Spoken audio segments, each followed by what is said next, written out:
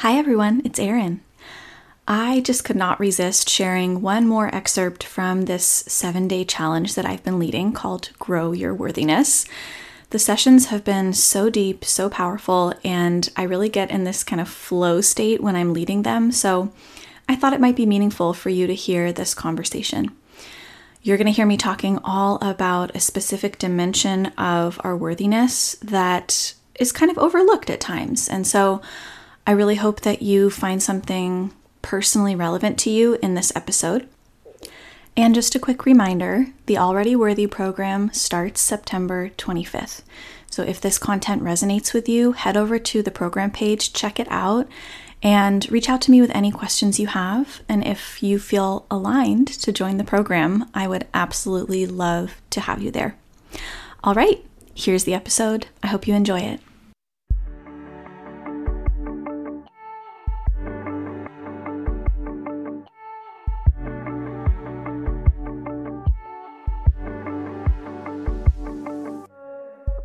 Hello, and welcome to the Aligned Inside podcast. I'm your host, Erin Merrihew, and I'm here to help you experience new levels of well-being, fulfillment, connection, and joy, all by unlocking the inner freedom to embody the truth of who you are.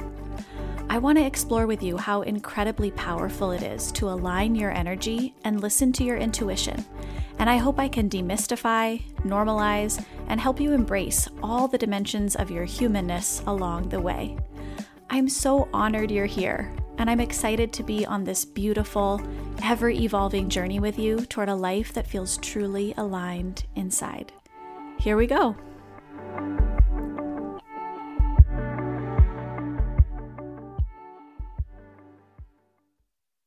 Today, I want to make a little departure. I mean, it's all related, but I want to make a little departure from the entry point that we've been looking at worthiness from, because we've kind of been looking at it from the inside out.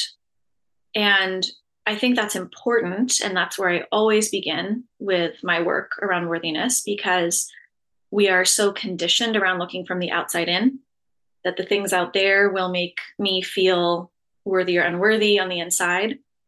And it's really important to flip that script and to say, no, it's starting in here.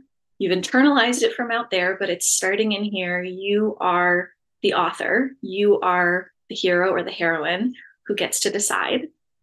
And that's powerful. And I want to acknowledge these pieces that are external, that have real impacts on us, that no matter how much sort of deconditioning and work that we do around our internal connection to our worthiness, these things are going to still affect us. And how can we look at that really consciously and from a place of empowerment and see, where is there some wiggle room in how I am engaging in my life, designing my life, structuring it? Where do I have agency and autonomy that I've just been habituated to staying in environments and roles that don't allow me to connect fully to my own worthiness? And where have I just been struggling around that?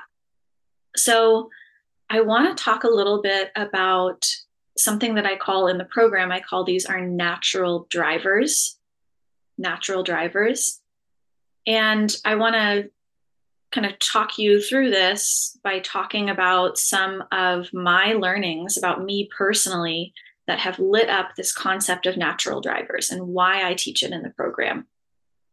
So I want to start by just kind of giving you the big picture. Let me step back and take you back to 8-year-old Erin, such a sweet little being, 8-year-old Erin, who went through an experience of shifting from a very creative, socially oriented, nurturing private school environment that was very alternative from kindergarten through second grade, and then was thrust into a very rigid, rule-bound, extremely academically demanding third grade environment, and went on that path for several years, for many years.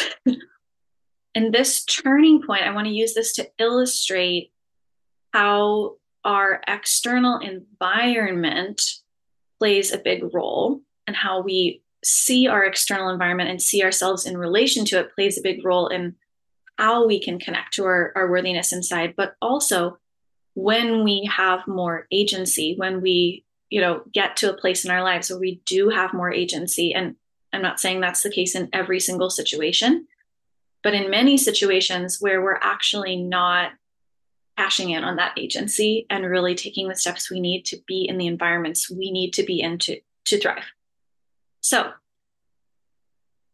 when I was in the kindergarten through second grade, I didn't know anything different, right? We don't know anything different until we know. And I was in this incredibly nurturing environment where it was extremely creative. I never at any point felt bad or wrong or unworthy for any way I was engaging academically. And this is a huge gift in my life. I know a lot of us never have this experience in the education system. We might not ever have this experience in our family system. We might never have this experience in society, depending on the identities that we have. So this is a huge gift from my childhood, that I had these 3 years of really just being steeped in, you can be who you are. And I saw that modeled all over the place. And it was like, nothing about you is bad or wrong. And there's always support for you. And you're going to be pushed and you're going to be challenged, but there's going to be all these outlets for you to find where you really buzz and come to life. And that's going to be encouraged. And then because that school at that time only went through second grade, there was no opportunity to continue. Then I transitioned to public school. And I also transitioned to a program in public school that I have complicated feelings about, because it is mostly made available to white students who have a lot of privilege, right?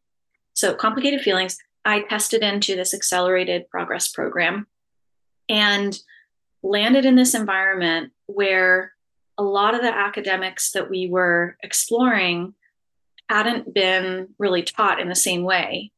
Like homework wasn't really a thing that I was accustomed to. And then it was like third grade, there was like homework, it was like this very routine, rigid thing. And then there was testing, and there hadn't been testing in my previous academic experience. There was, they were tracking competencies, but there wasn't the experience of like, sit down, you have this much time, you have to finish this by this time. So like, this was so jarring. It was such a huge contrast.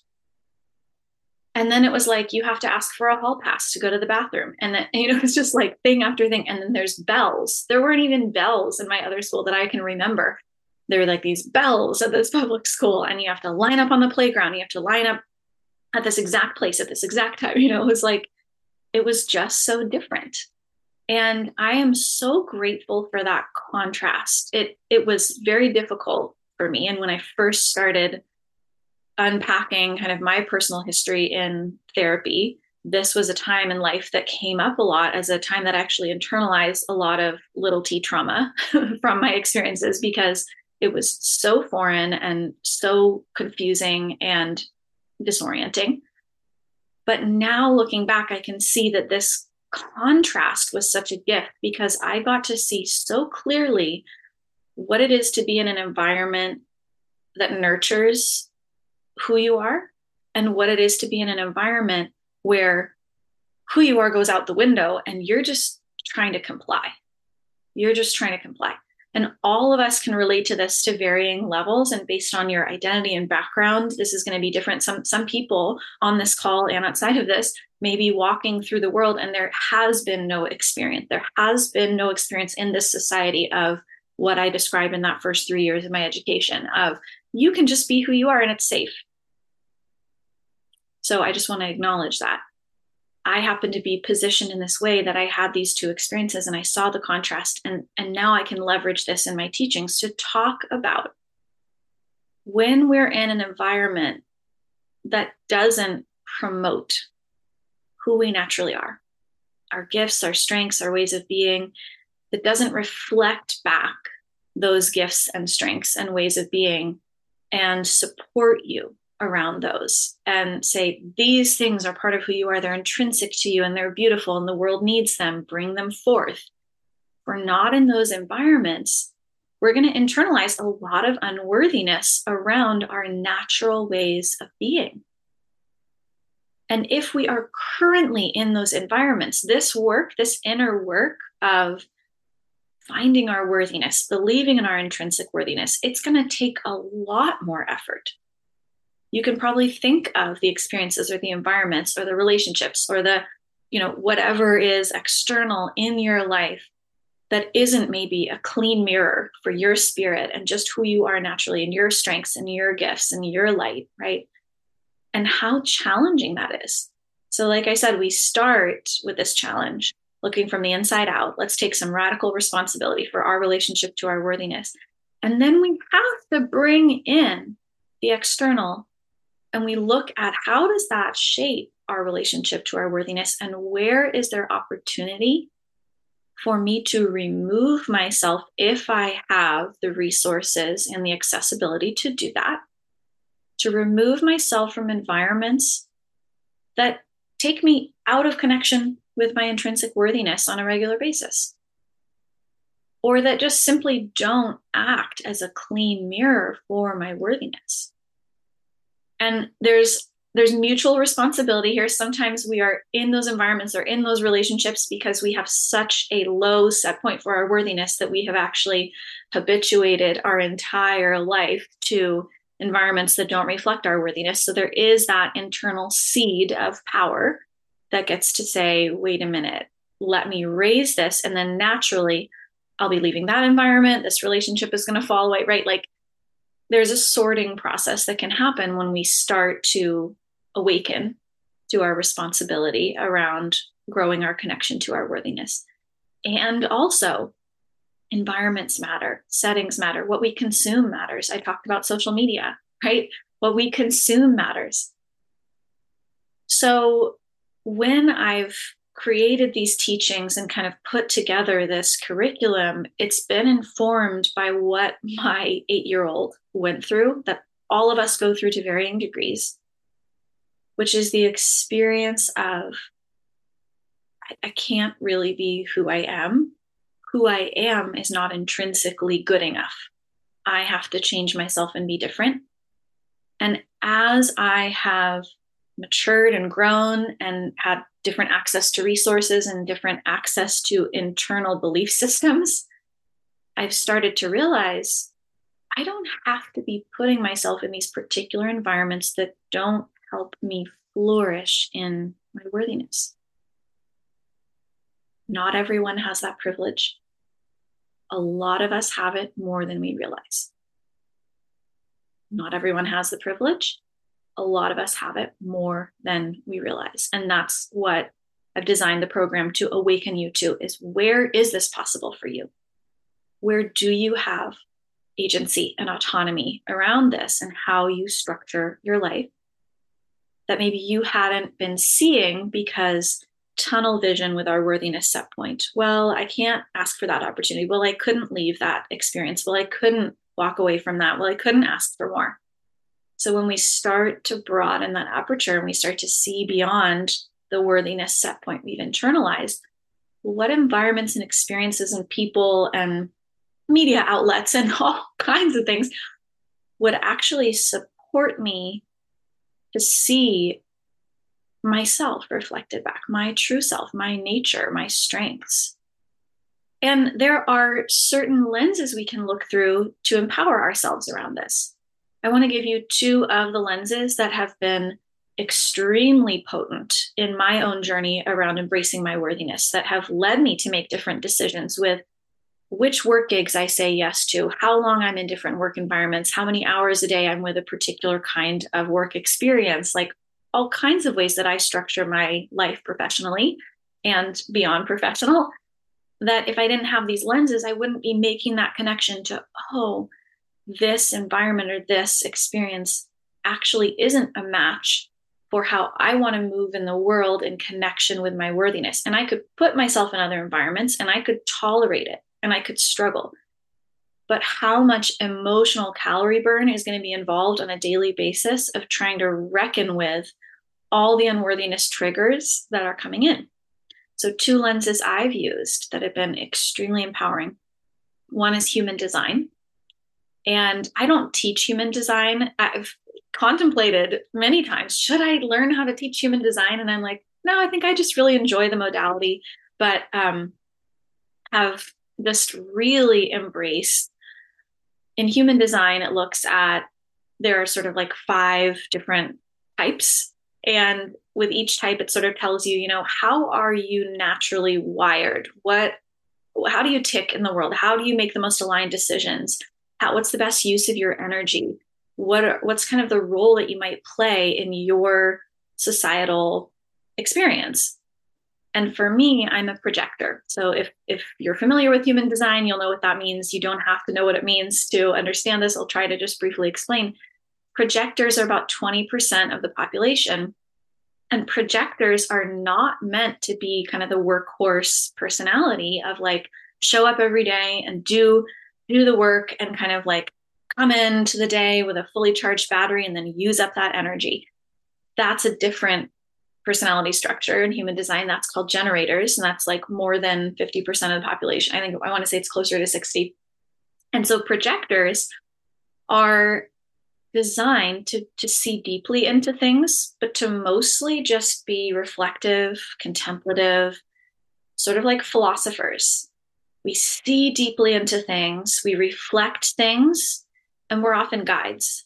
We're often guides for the larger population. We see things that those folks who are meant to be doing that work and in that rhythm every day might not see because they're not designed to see it. They're designed to implement. They're designed to bring forth.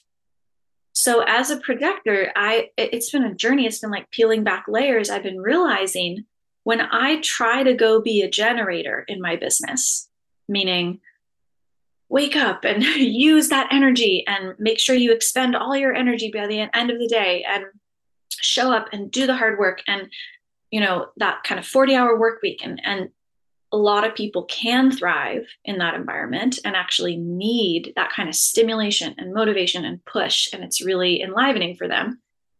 When I have tried to do that, how unworthy have I felt? Like I have burned out at different times in my career. I have felt so wrong for needing a nap. Like the amount of unworthiness I internalize around my projector nature and starting to deconstruct that and kind of walk it back and go, wait a second, how I'm designed differently than so many other people around me. I'm designed to see deeply and to respond to these little moments, like the select few who come toward me for guidance. That's the people I respond to. But I am not there to be doing the hard work every single day. I'm meant to be taking space, walking in nature, resting, thinking things through, because I'm going to put things together that most people won't put together. I'm going to see things and track patterns and make sense of things that other people won't see. And that's needed. This has been a huge revelation, and it's been many steps, and I'm still blossoming into that. The more that I have been able to look through that lens and go, Erin, you don't have to be a generator. You never were, you never will be. You don't have to be in that 3rd grade classroom trying to work as fast as you can and figure out that test, because you know what? You aren't meant to do that. That was an environment you were placed in. It's not needed now. You don't have to say yes to work engagements that feel like that to you. You can create opportunities for work engagements that allow you to give your gifts, to see deeply. Everything changed when I started doing that. I was like, oh, this particular type of client that just wants me to get in there and fix problems, they want me to be a generator. No, I'm not going to keep seeking out those clients. I'm not going to keep saying yes to that work because it's exhausting. I don't have that in my system. I can do it, but I'm borrowing energy I don't have. And then I'm going to wind up like in a puddle on the floor feeling worthless. It has happened. I've done it over and over. I've seen that is what happened. So human design is one lens, and maybe you have a lens like this, or maybe I can suggest a lens for you. Maybe in the program you come find some lenses and we'll talk about them. But what is it that's going to help you see, here's the ways that I am genuinely just wired as a human. that might be different from those around me, or might be different from the environments I was brought up in, or the environments that I now have to survive and cope in? And how does having that awareness allow me to set different boundaries and make different decisions to actually protect my connection to my worthiness? We've got to start by learning that it's in here. We've got to start by learning to reconnect with it. But once we have that, we also have to protect it. What types of people don't work for me to engage with? As a projector, looking at, okay, wow, I see deeply into people. So when there is a deep amount of trauma, pain, struggle, I have to be very careful with my energy because I have a penetrating aura. I tend to see deeply into it, and I have trouble shaking it off because that's how I'm wired. That's how I'm wired. So, okay, I've got to make different choices around that. One more lens that I'll bring in that's been very helpful for me, and actually a lot of clients just naturally, they found me because they also have this same characteristic, is I discovered that I am a highly sensitive person, HSP. And wow, that was hugely illuminating for me. I was like, my nervous system literally internalizes my environment differently than most people. The volume of music in the room is going to affect how I feel. The amount of background noise, the lighting, being in a fluorescent light, like the tiniest little things that I wasn't even really aware of previously, that I knew that they kind of were grating on me. Suddenly I was like taking them seriously. I'm like, why don't I just ask if we can turn music down? Why don't I, like in the environments where I have that agency, why don't I just ask?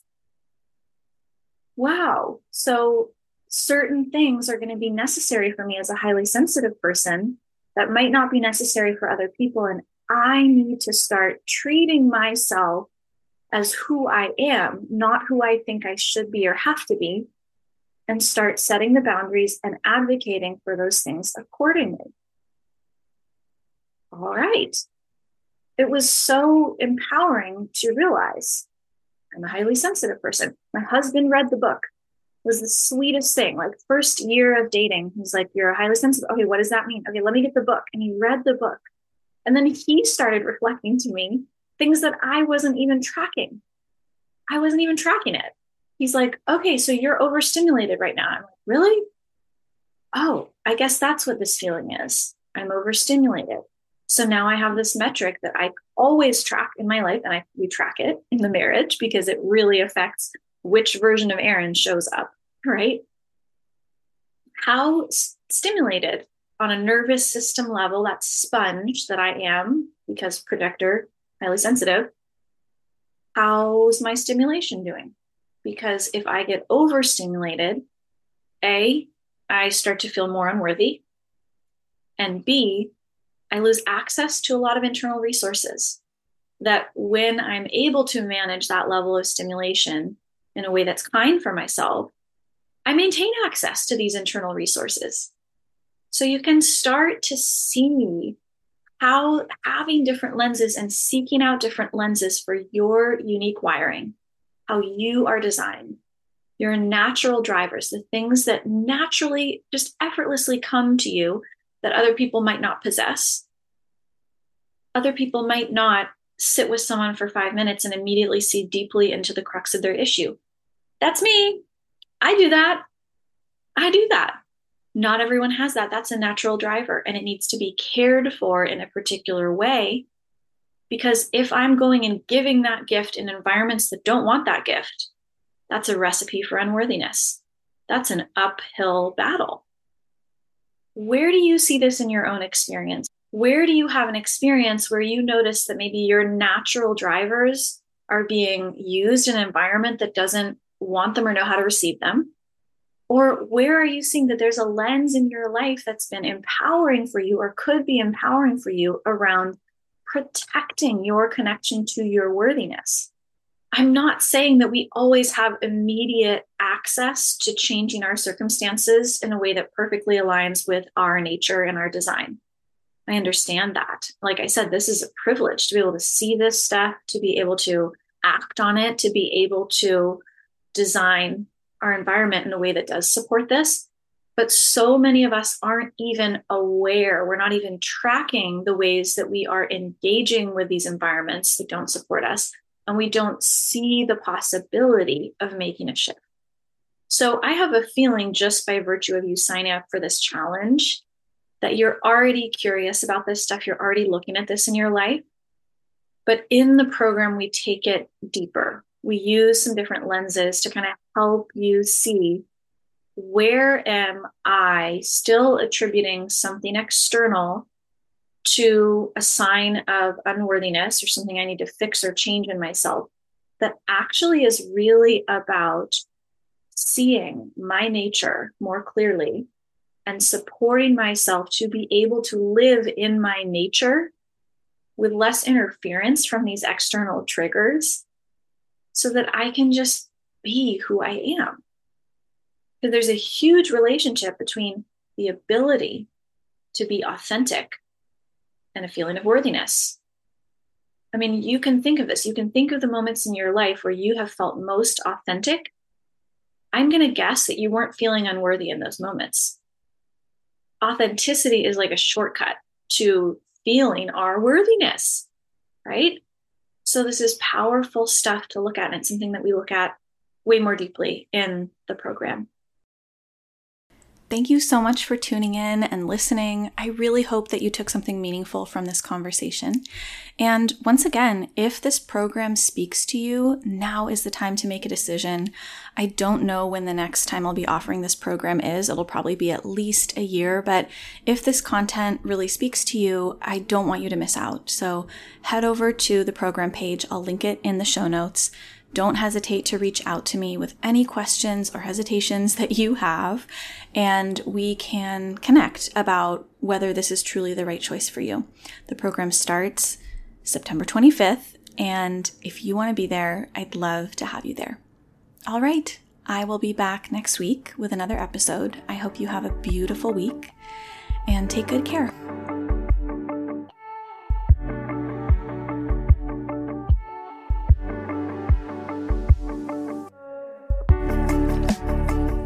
Thank you so much for tuning in with me. It really means a lot. If this episode resonated with you, please share it with people in your life. And if you're loving what you're hearing, I would be so grateful if you gave the show a 5-star review. Oh, and don't forget to subscribe now so you don't miss out. I'll be releasing a fresh new episode every week. Speaking of which, I've got some beautiful topics lined up, but I'd love to know what you are curious to hear me explore. Check the show notes for a link where you can send me your ideas and questions. You'll also find links to learn more about me and my work. Thanks again for being here, and I look forward to seeing you next time.